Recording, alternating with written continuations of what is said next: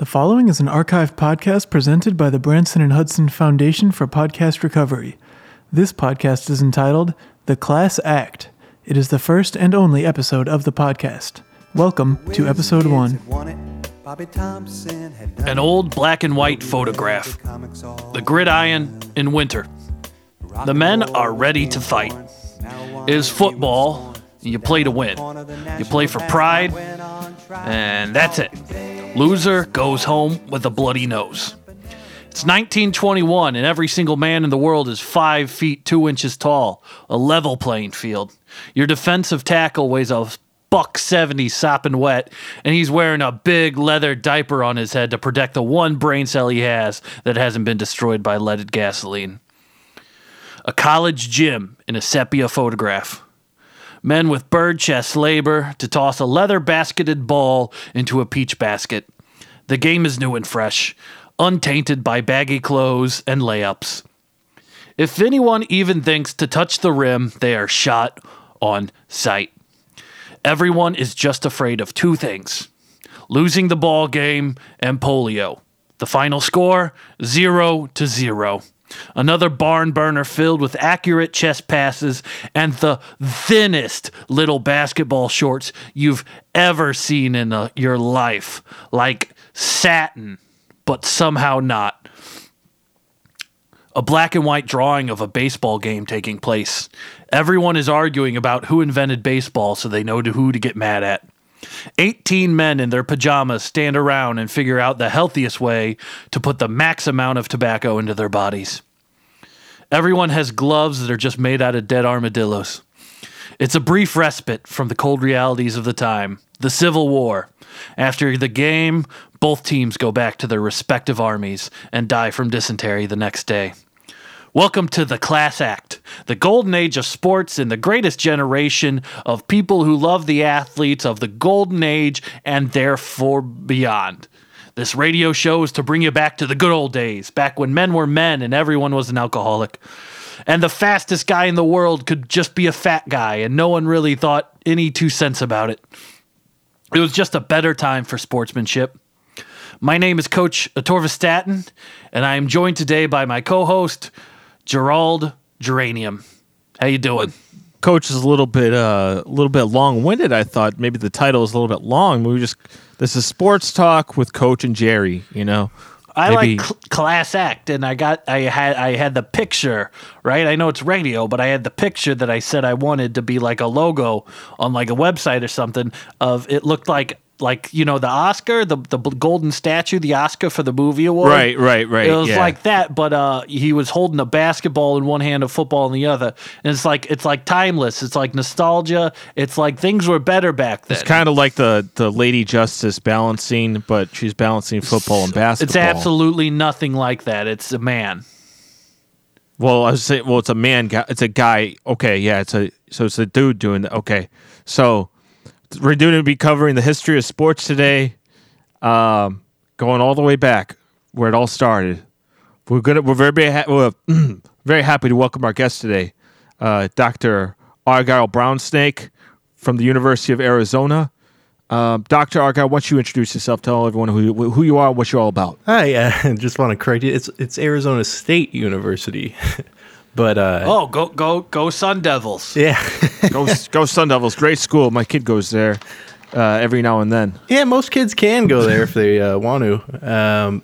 But my name's Argyle Brownsnake, Dr. Argyle Brownsnake. I'm currently sitting in a dormitory, a loft, in a little loft, and I'm looking down in my room. And let me introduce you to me and my philosophy here. I'm a professor of cheerleader studies.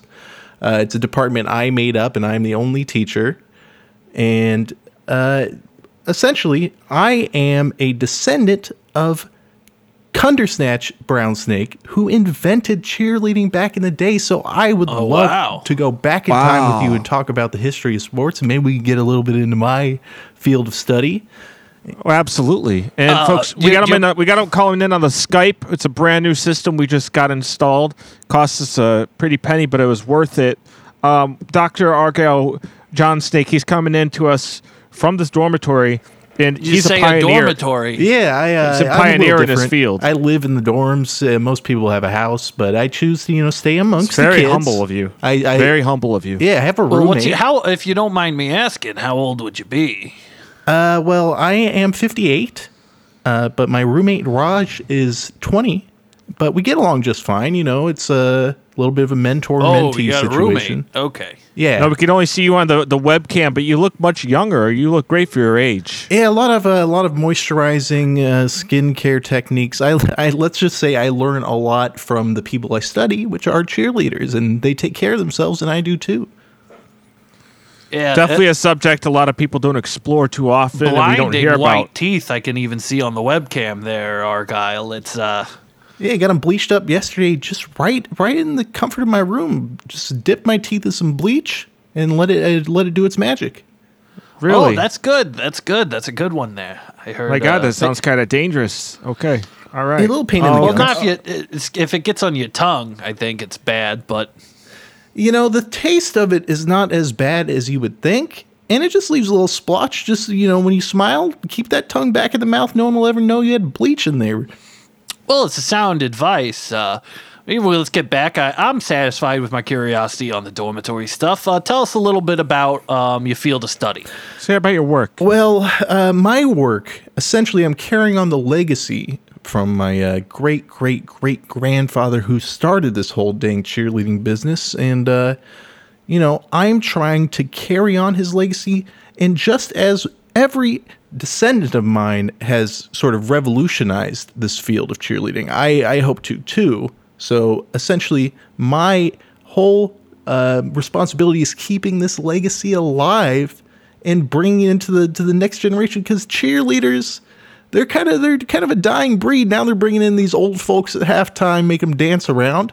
But I don't think Yeah. anyone wants to see that. That doesn't get anybody horny. Oh, it's disgusting. It reminds me of my father. A lot of NBA will just have kids dance, like child labor, like where's What do the people want girls? to be? Are kids sexy? I don't think so. What's the deal? Yeah, I mean, I'm at the basketball game, and I went there against my better judgment. I said I can just watch basketball on ESPN Classic, and they go out there, and it's a Pacers game, and I'm just like, where are the girls? Where are the girls? And they're like, we got rid of the girls. We got these kids to dance, and I immediately got my fists up. I'm like, hey, what you saying about me, pal? What you saying you got to about think me? about it. People go to live sports games. You can watch any sport at home on the comfort of your lazy boy on the big, the 70-inch. People go to sports games. They go to get nachos. They get a hot dog. Get some $20 beers in you. And then they want to see the cheerleaders. They want to see mascots Yes. punch each other. And they want a T-shirt cannon shot at their face. Yes. That's why people go to live sports. You want something for the guys at a football game or a basketball game. You got all this stuff, and sometimes you want something that's just for the guys. Have you ever seen a woman at a sports game sitting down watching the game? No. It's for guys. the funny thing is, we used to have guys as the cheerleaders. That was my great No. descendant's idea. He was What the- he went to Princeton, in fact, and he was walking around the field. It was a good old football game, a little bit of pigskin being thrown around, and he was walking around the sidelines. He looked out into the crowd, just full of beautiful boys there, and he's like, "Let's get those beautiful big old boys right onto the field, so we can enjoy them together."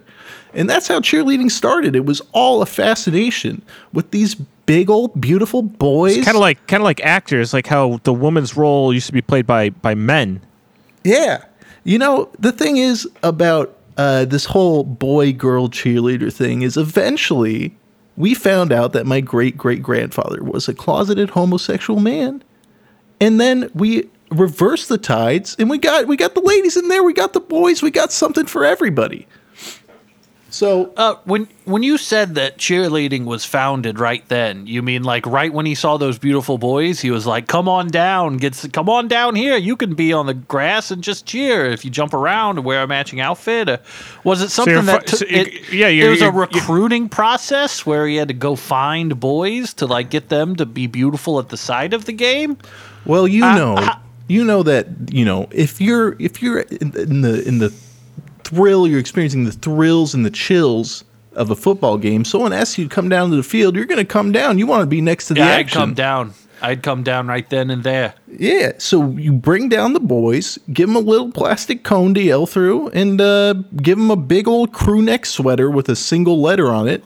And, they're just going to have a good time, and everybody's going to enjoy it. So your great-great-great-great-grandfather, I don't know how many greats I'm missing or adding, but so he liked these beautiful boys, but he realized the majority of people watching are going to be guys who want to see ladies, and he flipped it, and he said, okay, we got to get some girls out there. How did he go about finding those girls? Well, that was actually 2 generations later. My great-grandfather, Chet, he's the one who decided, hey, maybe we should get the ladies involved. And everybody thought he was crazy. Oh, They're like, why would we want to watch a lady, for God's sakes? We've got guys on the field. And it took a while, but... That's a good point. You strap a few skirts on these billies, bring them out in the field, and you can just ogle them all day. And no one's going to blame you. Your wife's not going to get mad at you. You're just looking at them. Oh, you barely have to pay them. Look at the Dallas Cowboy cheerleaders. Yeah. I mean, why would... Okay, it's a football game. People pay thousands of dollars for these seats. You shouldn't have to pay someone to dance around on the field. They should pay you. Well, it's a good reason, too, because usually if you look at a woman, your wife may get mad at you and say, why, you're looking at it. But in the football game, you have a built-in excuse because those women, the cheerleaders, they're saying things at the same time as like in a chant. So you got to pay attention to figure out what the rest of the chant's going to be. So you'd be like, honey, it's part of the game. Exactly. It's sort of like the modern strip club of our age, but it's not this. There's no stigma there. You watch these ladies thrust their hips and work those big old beautiful muscular thighs, and your wife can't say nothing because it's part of the whole program. And every once in a while they drop one, right? They flip these girls up in the air like 7 times in a row, and sometimes they like just 70 feet. Yeah, and they just come crashing down on the head and the neck, and they get carted off. They're real athletes because they agreed to it. Yeah, they're good sports. They're not afraid to risk their body, much like those brutes chucking the football, shooting the basketball. They put their bodies on the line. Exactly right. Yeah, I always wanted to know. You got the guys that go out there and they play football when it's snowing. If it's cold for the girls, what do the girls wear? The skirt ain't gonna do it. Ironically, we just give them less clothing in that situation. And oh my God! And we're like, you got to work extra hard, get that body heat up, miss. Get that. That's a smart idea. It's smart. That's like a lot of coaches do that with their players too. I can see how run around the cold. Just pretend the cold's not bad and you like it. Mind over matter, they say. It's like when a kid's getting bullied and he's like, no, I like that you're throwing milk cartons at me. I'm taking your power away. Exactly. And it works every time against those bullies who stop. Well, also the gear has changed over a number of years. I mean, we're talking about football now. Why don't we talk about we're going to begin with football. We'll talk about the history of sports. We're going to talk about football, but well, I think we got a few grandparents we're still missing in Brown Snake's story, the Dr. Brown Snake story there. Well, you want to talk about cheerleaders? We're going to talk about cheerleaders this whole show. Okay, all right. Well, I'm not doing it the whole show. What do you don't want to talk about cheerleaders? It's the second best. I thing love to cheerleaders just as much as the next guy, but it's basically a beauty pageant out on the grass. You watch them for like 5 minutes. If you talk about it, you might see some in your imagination, and that's pretty good. Exactly. You're on the right track there, and all of my. Admittedly, I'm sorry to interrupt. Admittedly, the only time I can become aroused at certain times is I have to, turn on replays and old videotapes of cheerleader routines while Seven Nation Army is playing. It's just drilled into my head. But it can only go on for so long. But please continue, Doctor. Well, the thing is, these generations of my family, they've just slowly been stripping these cheerleaders of their tools, right? They used to have pom-poms. They used to have signs. Eventually, it all devolved down to like, get out there and shake that ass for us. We're simplifying the business as it goes. And in the future, I hope to revolutionize it too with this, AI. We can get some Android cheerleaders. Oh, wow. It could be an exciting era. They'd still be women? Well, I mean, they'd have the appearance of women, but they'd be completely composed of circuitry and, sort of petroleum-based, I don't know, plastics. But they'd look human and they would feel human. And that's the most important part of this. And the end game for this at a football game, if you have these cheerleaders that are made from robots and AIs and stuff like that, then I guess they'd be replaceable. You could take one home maybe after the game. Absolutely, you can buy any cheerleader you see out there on that field. I want to take Becky home. I want to take Lizzie home. And you take Would I them be home? able to change their name? Whoa, Lizzie, is she a brunette or blonde? Well, Sorry for all the questions. she's actually a redhead, believe it or not. Ooh, you read my mind. He read my mind. Real quick, and we might just cut this in post, but could you just describe... I'm going to close my eyes and start licking my lips. Could you just describe a cheerleader to me? Well, you see, they've got those big old sleek calves, but those big old hubba, muscular hubba. thighs capable of exerting maximum Tanned. force. Real tan. Boy, Oh. howdy. Titanium skulls, so that when they land from being jerked up in the air, they can land safely atop their head and sustain That the one damage. doesn't get me going as much, but keep going. they have big old muscular arms, so they can Oh, yeah. throw like them China. left and right. Yeah, and they've got pipes of steel so that they can do the various chants and just get the crowd going.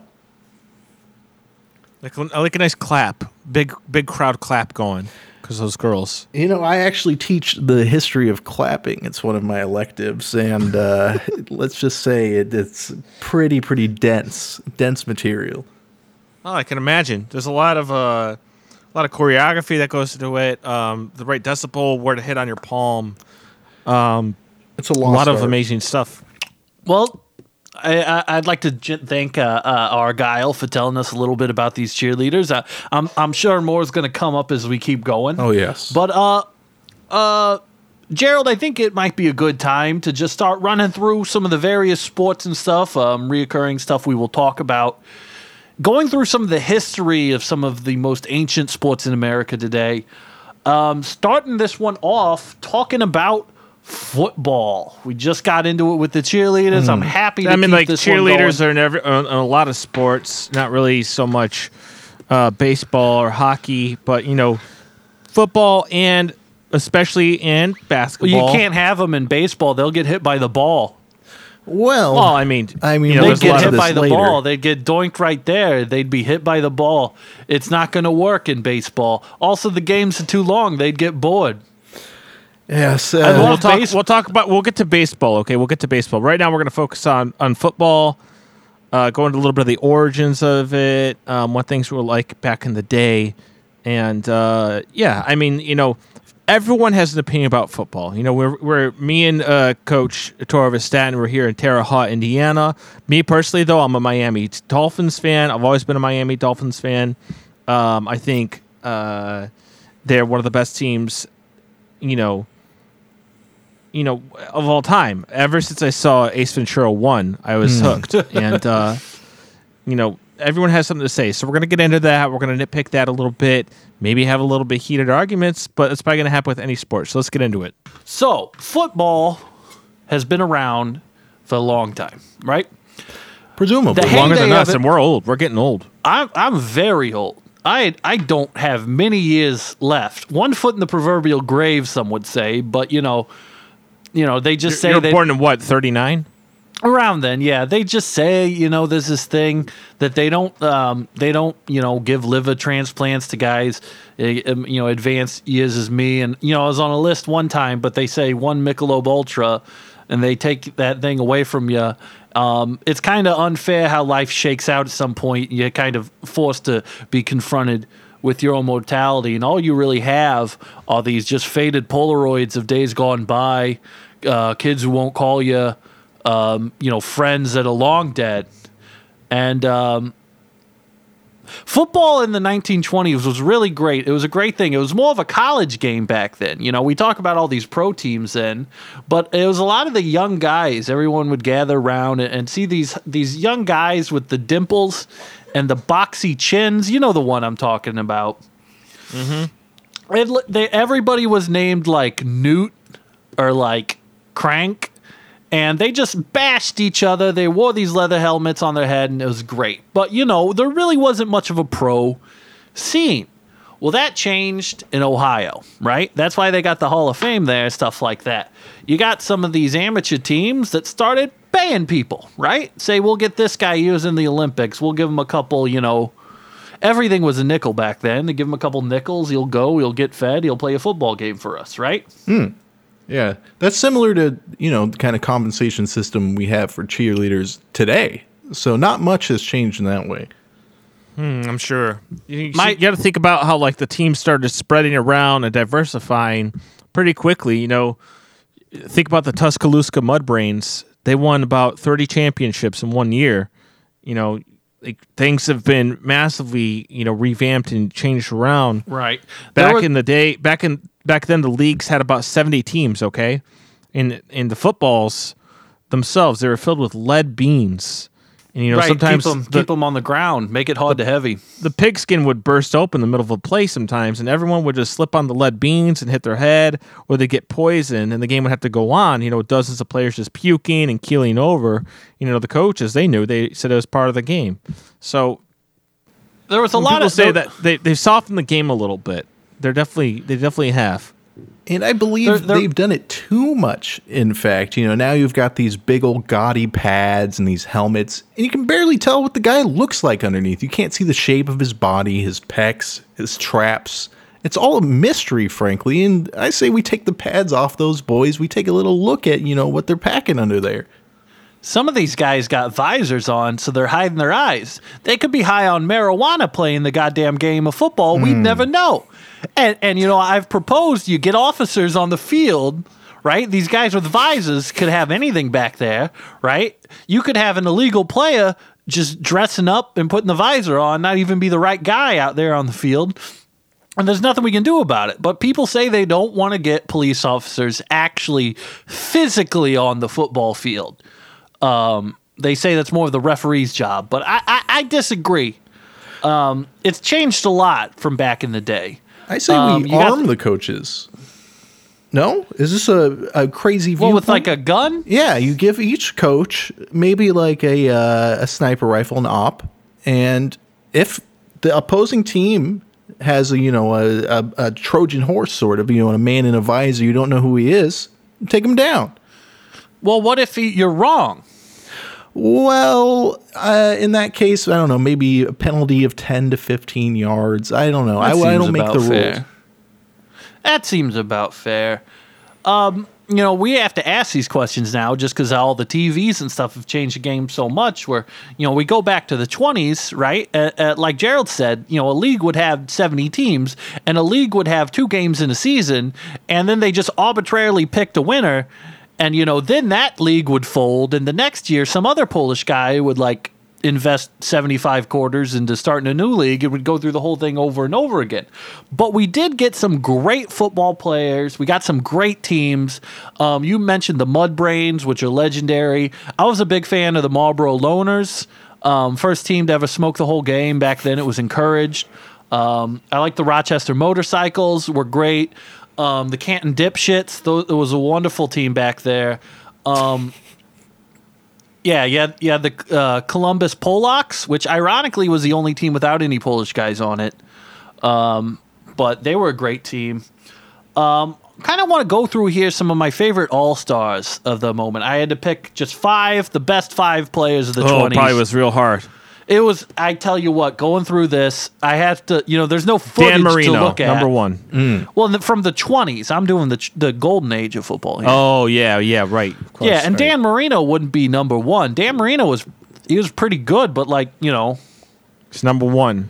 I think you might be a bit of a homer there. Triple threat, too. And not necessarily, not a homer in the sense of like, you're from Miami, but that I've been to Miami. Yeah, but you've been there. It's not the same. I'm going to go on to the best quarterback of the 1920s. There was a video game, Grand Theft Auto Vice City, based on Miami. I spent a lot of time playing that game after my son was playing it, and I said, "Hey, that looks a lot like that. I haven't been there in 10 years, but it looks just like Miami." He said, "Well, this was based on. It's just a fictional." And I said, "Well, what's this about?" And he showed me. So, a lot of babes in there. What do you like so much about Miami? well, what's not to like? Beaches, sun, beautiful women, beautiful women.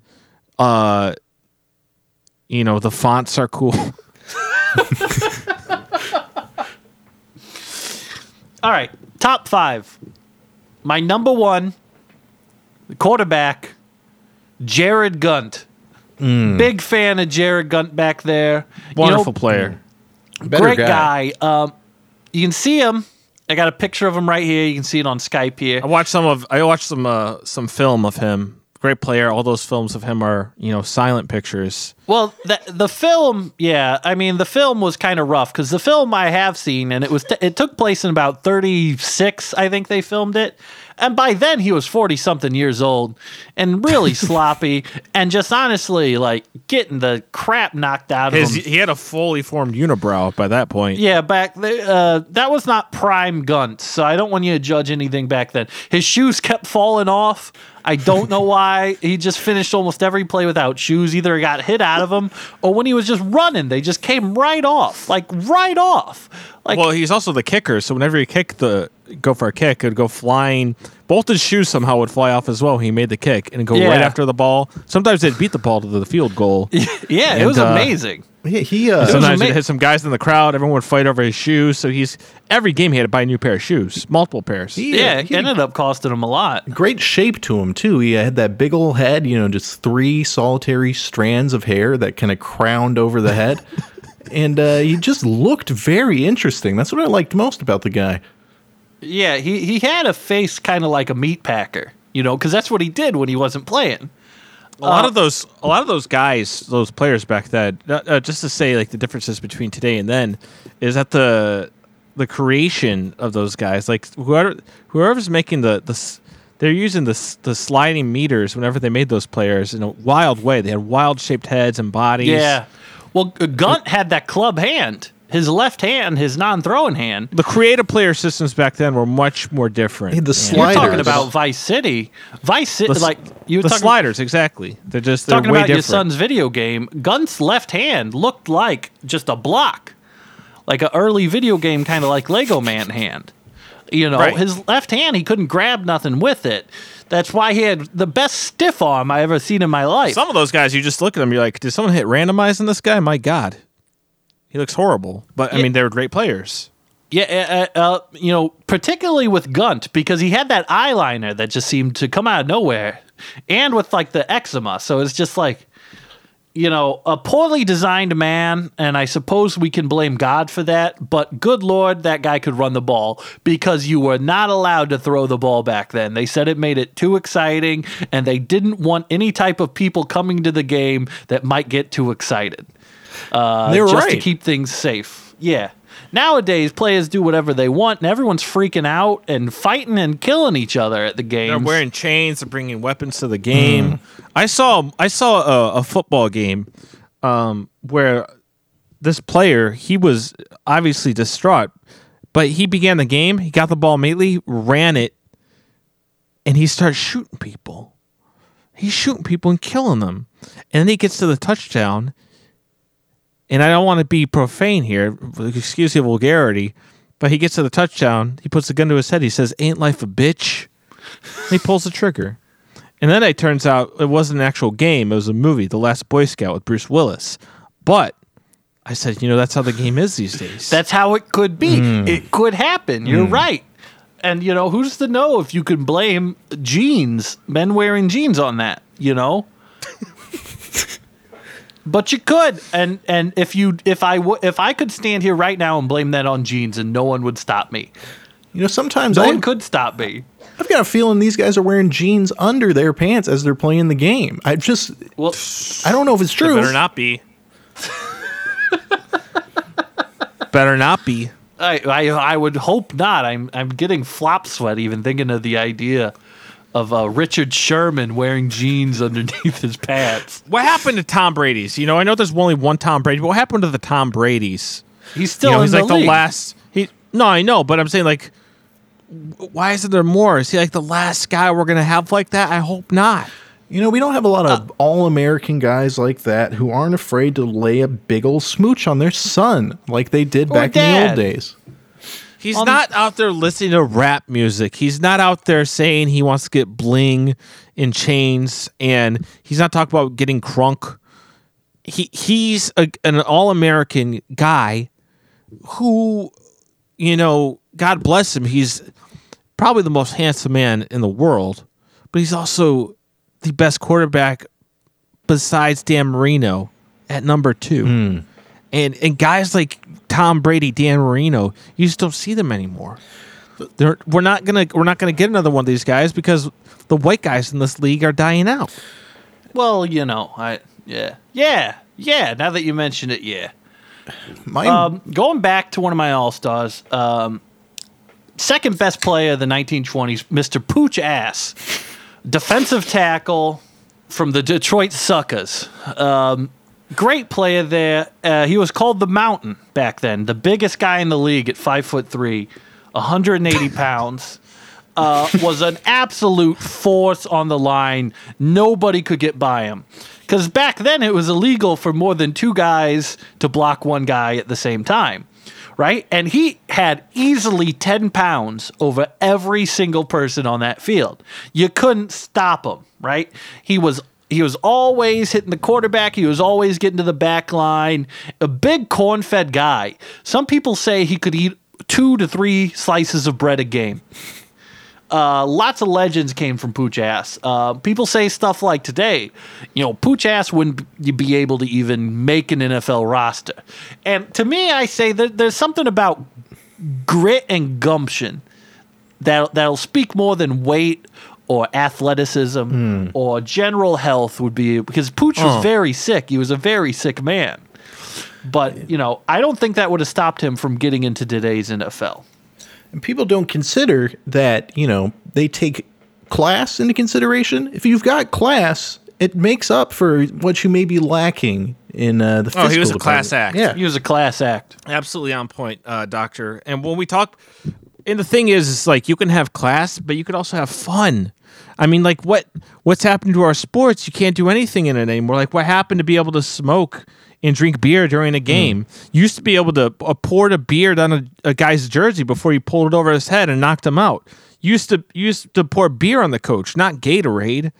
You used to be able to jack off in the dugout. They'd tell you to. If you didn't, while you're chewing a big league chew, mixed in with wintergreen Copenhagen, things have changed, and I think that there's less men in the games. Yeah, and there's more boys, and even call them ladies. I'm not afraid to say it. You want to silence me? This is my show.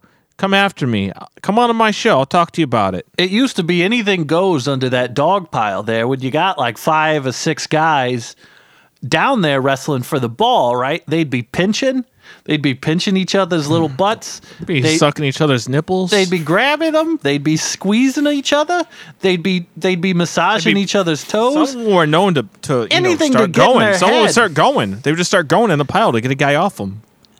They'd start flicking his nuts. They'd start grabbing. They'd start just punching. They'd just punch guys in their little butts. And back then, that was just accepted. Nobody, They'd take took out a offense to rolling it. pin and start bashing each other on the head. Guys would have knives just in their pants, and they'd bring them out at the bottom of the pile, and they'd say, "Who wants it? Who wants it?" And these guys would all go out drinking together after the game. It was just understood how it was back then. All right, number 3 on my lineup here, I got Jacob the Polak Tomkowski, running back. He broke a lot of barriers in the early, kind of football leagues that they had going back then. He was the first Polish man. He really broke through. I am a Polish man myself, and really did a lot for our people. Any Polish neighborhood, any major city you go to, there's going to be a Tomkowski day where we're eating our pierogies, we're screwing up light bulb stuff, we're just celebrating the culture. And, A lot of people don't know this, but there used to be a Polish football league. This was before the Negro League. And don't get mad at me. That's what they called it back then. Don't get mad at me. That's what they wanted it to be called, right? And so they had a Polish football league because Polish kids apparently hit puberty at too young an age, and they were dangerous to play the game with. So honestly, Polish guys were the original black guys when it came to sports. You know? Well, I mean, we were top dog back then. Once we got in there, we were top dog. All right. Okay, well, we're built very structurally. Next guy. The next guy up here is a Hall of Famer linebacker, Portly Pete Bitch. He was the nastiest mofo in town.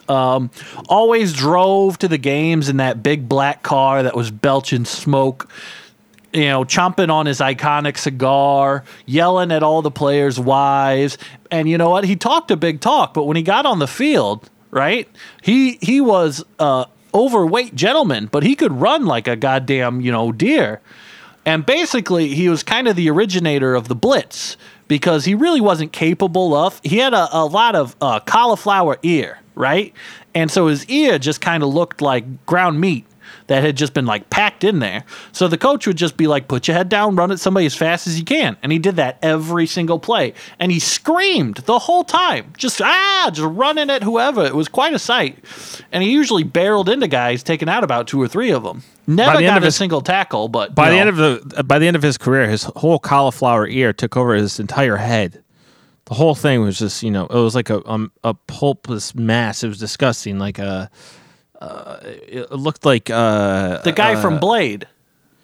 Yeah, he looked like Donald Logue in mid like recovery Sloth stage. from the Goonies. It just looked crazy. Yeah. It was a lot of just cystic tissue that nobody. The Elephant Man, basically. The thing I remember about him is he used to run at the cheerleaders with his hands out in a grabbing formation, and he'd say, "Gimme, gimme," and he'd just run at him.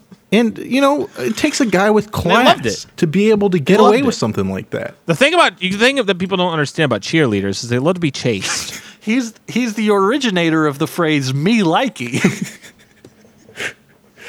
Now, he would say that all the time at all the women. He'd see "me likey," and he would drool. Why don't we move along? We want to get on to the other sports. So. Well, I got one last guy here to round out my top 5. I got William the Delicate Gentleman Sizeman, and he really is the originator of finesse in football. Groundbreaking wide receiver, was just so afraid. He was noted for his cowardice of getting tackled or anything like that. He never once got tackled in a single game. Right? He would dance around everyone, and sometimes he would make the plays last 20, 30 seconds because he would catch a ball and then run backwards to avoid contact and then keep running backwards and find a way to run forward and, usually running out of bounds before he can get any contact or getting a touchdown. But he had that iconic kind of gait where he kind of walked, like the John Lennon pictures of like the hippie that's walking really long strides. This is kind of like Sizeman there. He had a big handlebar mustache, was always waxing it, taking those big loping strides like an elk all the way to the end zone. The thing I remember about him is how long games would take simply because they had to coax him out of the stairwell every single quarter. He would run and he'd hide and he'd kind of tremble beneath the giant staircase. He would faint before games because he didn't want to go out. He was so scared. They had to kind of like lure him out with treats, and the cheerleaders would come and say, we'll give you a kiss if you come out here. And he wanted it, but he was so shy he'd faint blush. again. And he'd blush. He'd hide again. Then he'd hide from the cheerleaders, and we'd have to make the cheerleaders leave to come get him to come back out. And they had the cheerleaders block the exit so he couldn't run away again. They went through so much smelling salts in that man's career. You could fill a goddamn stadium with that stuff. The whole budget for smelling salts was through the roof, and even for that time when it was very cheap. But why don't we move along? We're going to talk about baseball, one of my favorite sports, one of the top sports there is, in my opinion. Great game, the great American pastime, bubblegum, beer, tobacco, chewing tobacco, peanuts, all that. Cracker Jacks. Cracker Jacks, yeah. Pine tar. Very first baseball player was in 1864. It was a Union soldier. His name was Bucko Lovely, and he'd walk around and he'd carry a giant chicken leg, and he'd hit old cans around camp. He'd toss them up and smack them in the air. He would hit so many cans, the other soldiers in the camp, they started catching the cans. And they'd play for rations or extra servings of barn beer. And that was how baseball kind of came into existence. But it wasn't until 1869 the very first official baseball team was comprised of primarily chimpanzees. They were the Cincinnati Monkey Boys. And unfortunately, due to the great tragedy, which everyone's familiar with, they all died during a game. Due to the fans all shooting them, but that was it was set in stone. Baseball would be. Well, my favorite thing about the history of baseball, the most interesting thing to me, is that the phrase "you're out." Well, that was considered the most awful. That was like the FU of the time. If you said that casually, somebody would get on your nerves. You'd say, "You're out.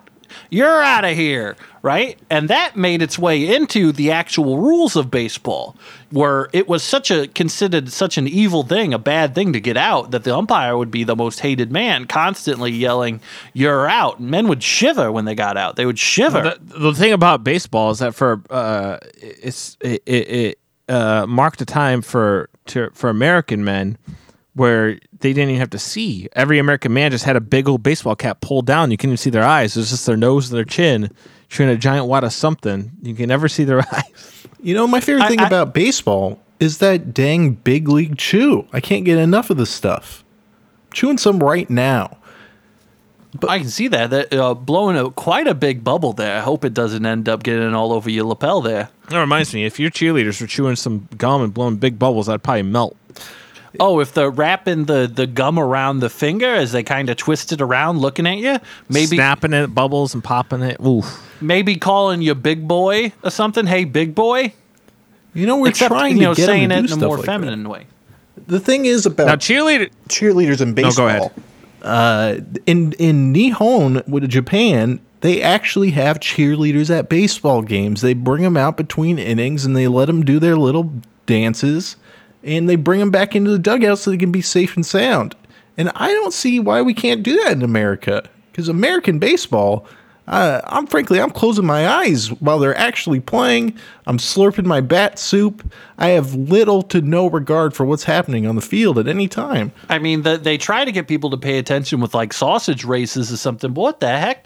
What the heck am I watching? What the heck is that? Get some girls out there. Well, I'm thinking about the cheerleaders. Don't put them in the dugout. Let them come up in the stands. Let them sit with me. Let me talk their ear off a little bit. The Dallas Cowboy cheerleaders, they don't get paid anything, but, they're encouraged. Go up to this suite and talk with my friend. He's a millionaire. He's a pedophile, but he'll still like you.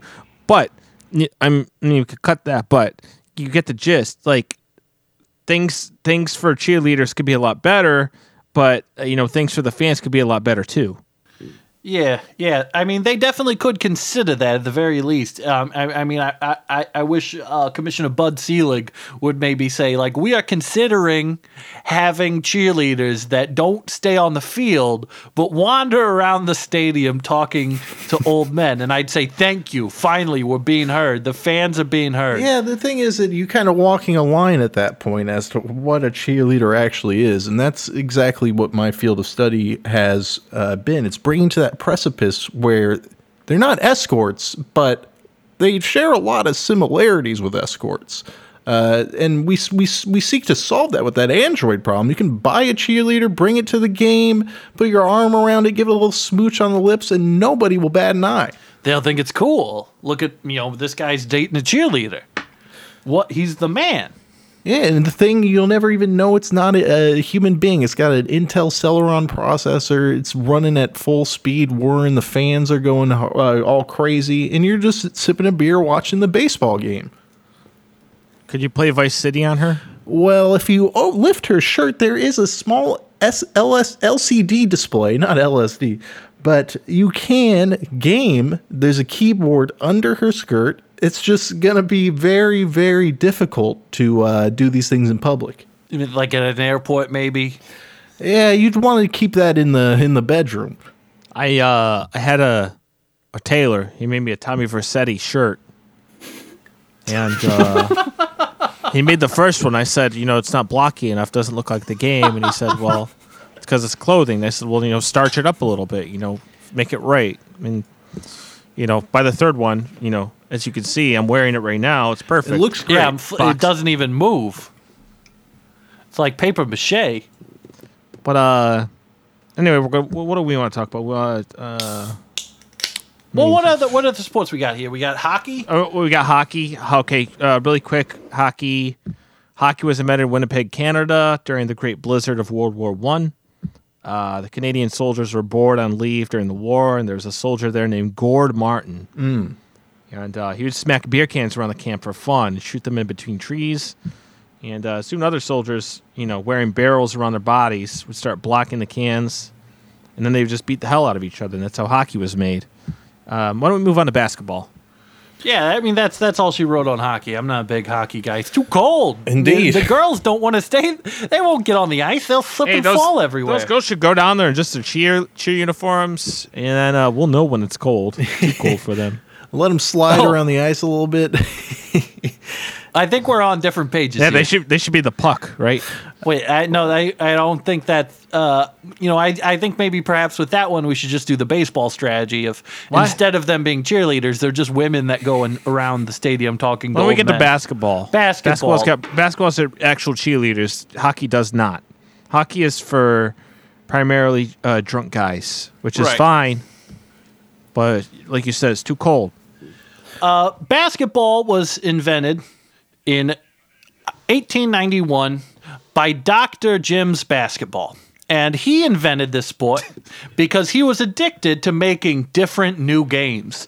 You think of the idea today, if somebody came up to you and was like, hey, I created a new game, I'd be like, what the fuck are you talking about? New game? We got so many new games. What the heck are you talking about, a new game?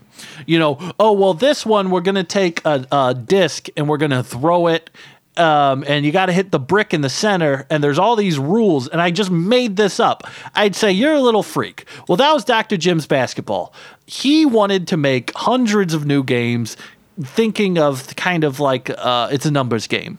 One of these games is going to stick. And he was right. He made basketed ball, that's what it was called back then, where you got 20 people on each team, and you would set up 2 peach baskets and give them soccer balls and tell them, just get it in there. And he didn't even plan far ahead enough to think about how to get the ball out of the basket. There was a lot of weird, antiquated rules. Like, you weren't allowed to smell anybody while it was going on. Everyone had to wear these super thin satin shorts. You weren't allowed to touch anybody. You couldn't kick the ball. You couldn't punch it. You couldn't bite anybody.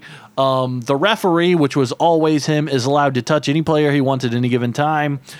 And it was a rough development, but it progressed and got a lot of traction because it was the only game that had been thought of that you could play inside of indoors at the time. And so as it progressed into the 1910s, the 1920s, it started to be taken more seriously, and it was more of an artistic game back then, I would say, than the game you got now, which is a lot of guys that are sweaty, running at each other.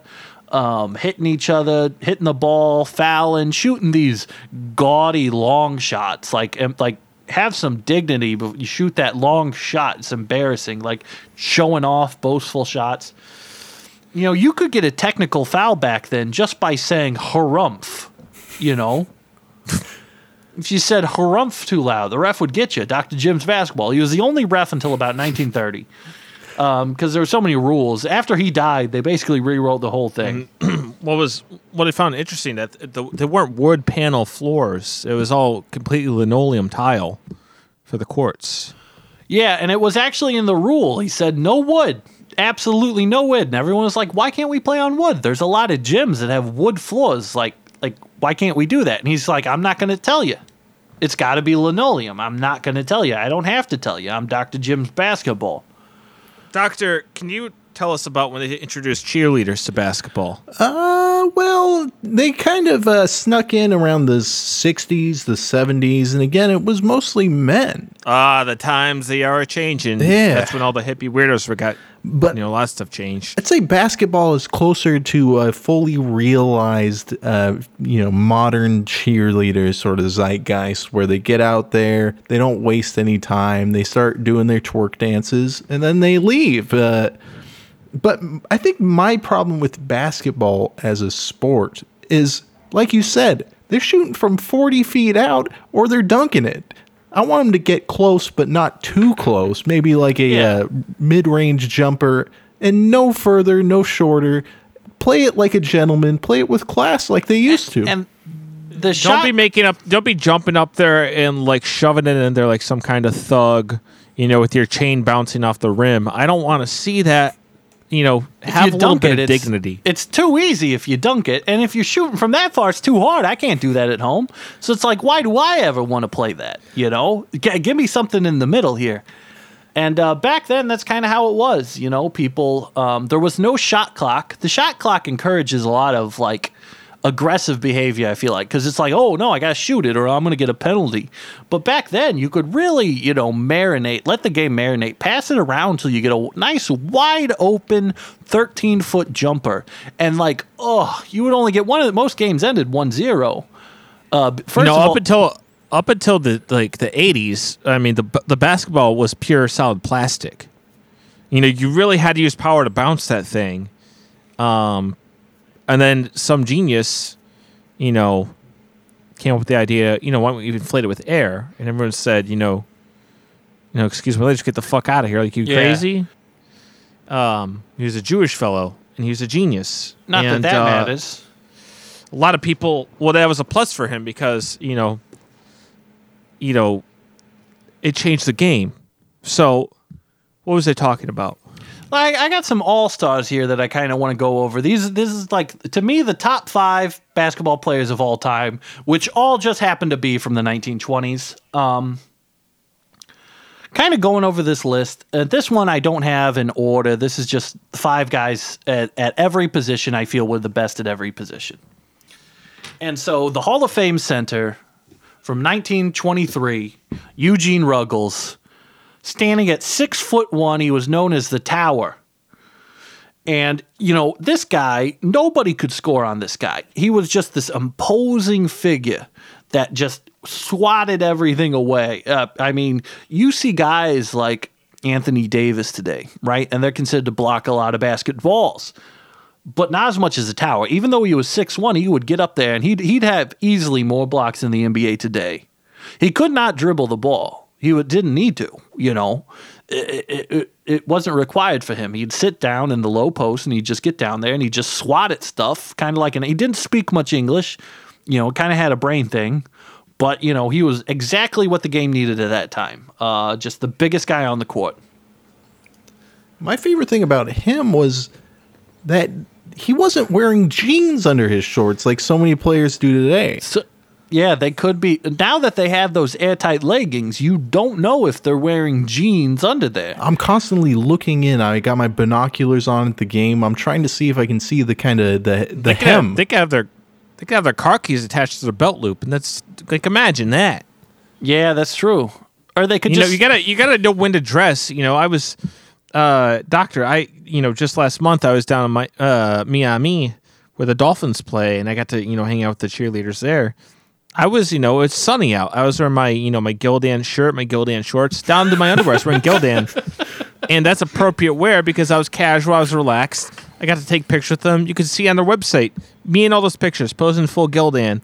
And, that's fine. But when you're out there, you're on the court, when you have millions of young men looking up to you as an icon, you should not be having earrings. You should not be having tattoos. You should not be talking about bottle service in the middle of a game. I'm sick of seeing that. A lot of the players today have their cellular telephones in the pocket of the basketball shorts while they're playing. It's like, where's your mind at? These guys, they talk about I need this, I need that. You got to remember, some of the greatest athletes of all time had disabilities. They didn't let define them or lessen their talents. bigger struggles than what these guys are dealing with. Michael Jordan had an extra toe. Wayne Gretzky had 2 assholes. Yeah. Barry Bonds had chronic hives. Rex Grisman had half his brain removed as a child. And he's one of the best quarterbacks there's ever been. All right, number 2 on my list, I'm going back to point guard, to the one, right? And the original Steph Curry himself, Duncan Weller, 4'5". He was the first stretch one in basketball. He was a threat to pass from anywhere on the court.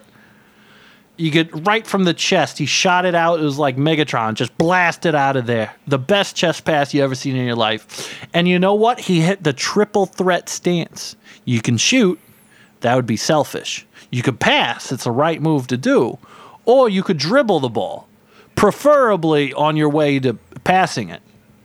But Duncan Weller was a legend. You know, he could get the ball to anyone. He could make any pass in the game.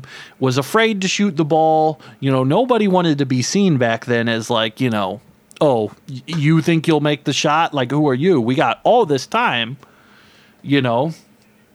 But, you know, he is the best point guard of all time to me.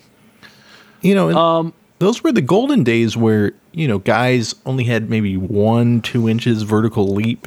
You know, they didn't need to fly through the air to show off or have people think they're cool. They can stay. It was a calcium shortage. It was dangerous. Indeed. You know, these guys, if their shoelaces... They're carting off people, you know, 4 people a game because they just bust both ankles simultaneously. Yeah, you see these guys now, they jump so high. It's like, oh, I dropped my gun. I dropped my chain. And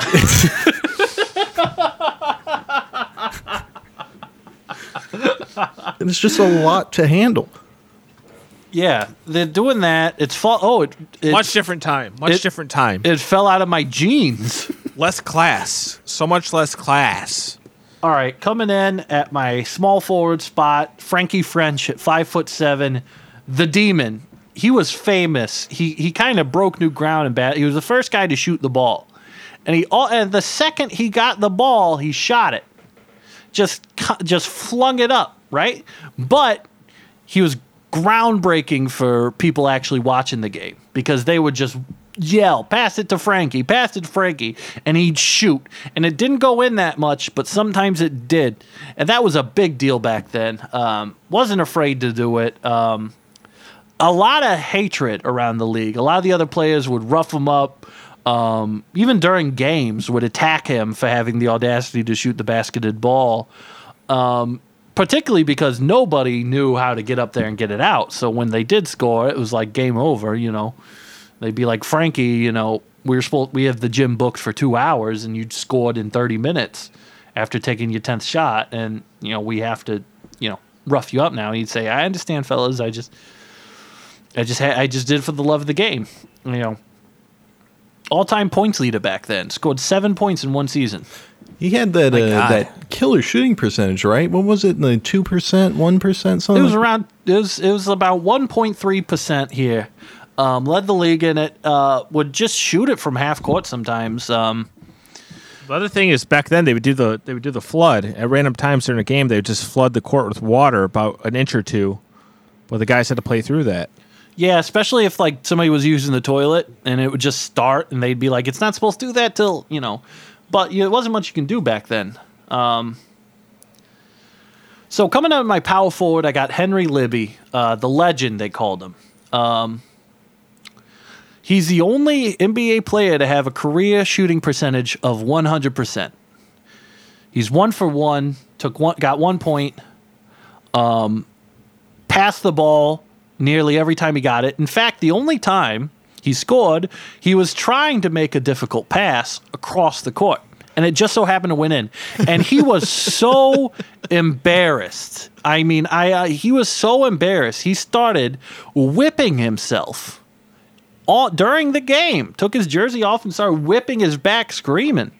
And the guys, they still weren't understanding. He thought him a showboat. They said he was passing on purpose, and it's kind of a tragic thing. He was the greatest power forward to ever live, but he killed himself right after that game. And it makes sense, you know. If you commit an act like that, scoring in a gentleman's sport when it's not warranted, I'd say good riddance to you. Even if it cements you in the history books as one of the greatest players ever, it's your time to go. Yeah, it was to be mentioned as a great back then was embarrassing for most guys, you know.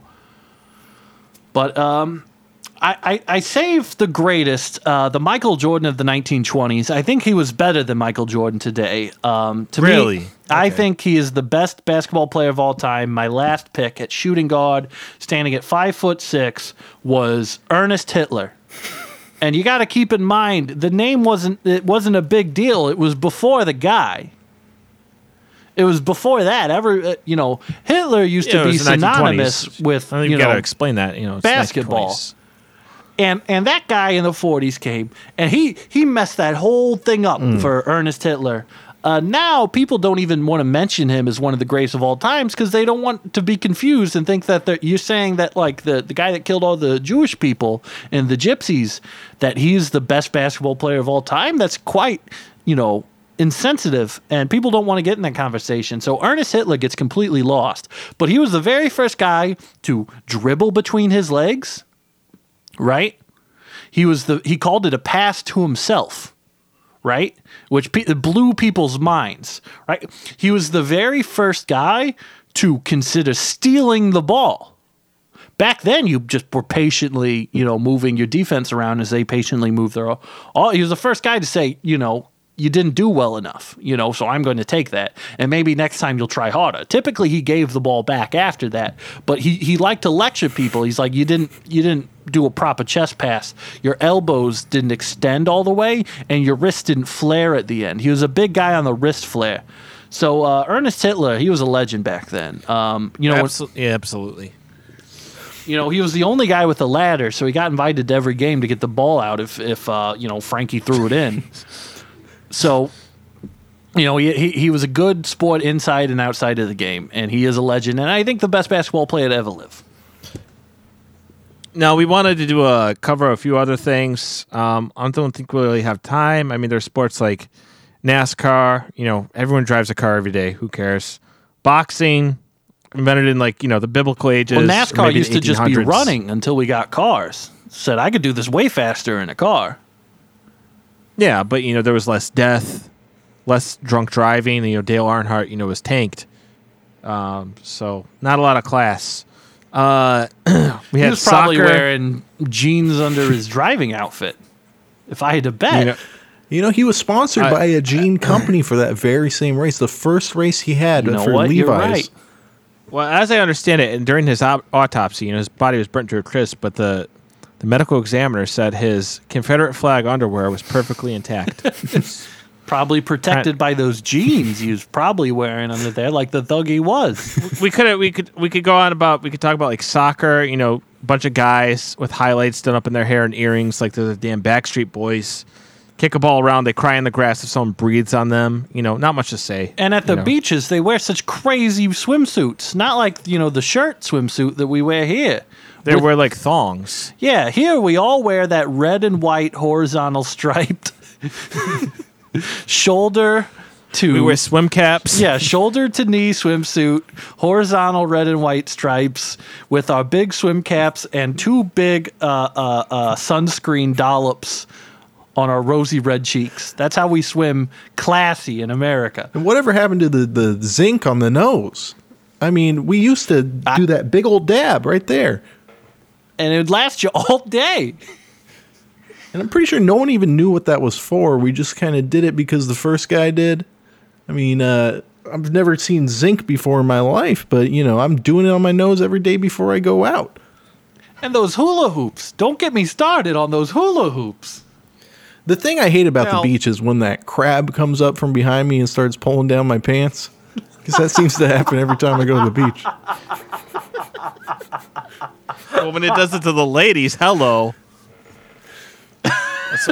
Everyone, all the boys gather around the dune with a pair of binoculars. They're all fighting over to check that out. We're snacking. I feel like that crab only comes for me, though, and it seems pretty unfair. Well, we got a big day actually today. Today is the Super Bowl. Oh yeah, we We're got a headed to boogie. the Super Bowl. I know Dr.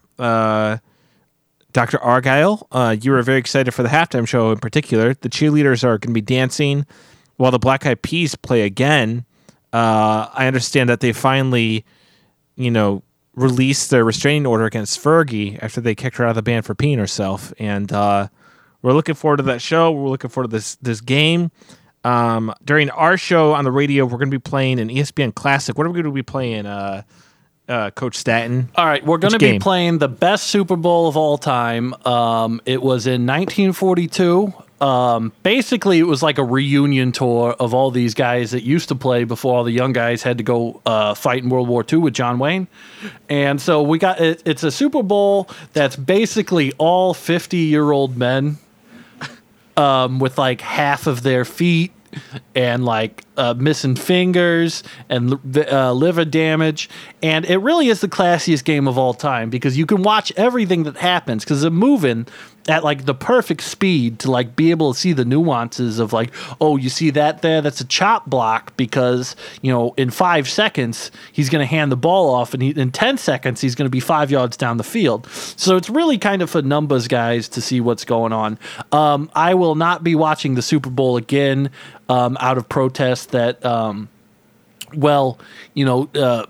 it's basically, some weed cities, marijuana cities that are playing. And I just want nothing to do with that. I don't want to get a contact high from watching these guys go around. So I don't want any part of that. I'll be stick with my 1942 Super Bowl. Thank you very much. When those Black Eyed Peas play, everybody's going to be lighting up, so it's even more dangerous. Yeah, everybody's going to be wearing, the visors again, and I'm going to be out there on the sidelines going, get the police on there. They could have any colored eyes under there. And check them for jeans while you're at it. And everyone's going to ignore me again. Anyway, I think our bus is almost here. So let's get moseying on, guys. Argyle, you coming with us, or are you going to meet us there? Well, I believe that first I have to finish this bowl of bat soup, and then I got to tell my roommate Raj that I'll be leaving for the weekend. But I should be able to get there by sundown. I'm going to be riding a bicycle. Okay, we'll see you there. I'll look out for the bicycle. I assume it has a horn, and you will be followed very closely by a crab. For everyone, thanks for listening. This has been Class Act, the generational football time of a good old-fashioned black and white photograph for you to enjoy with your family and to show some bored children that maybe this is how they would play if they respected people that knew more than them.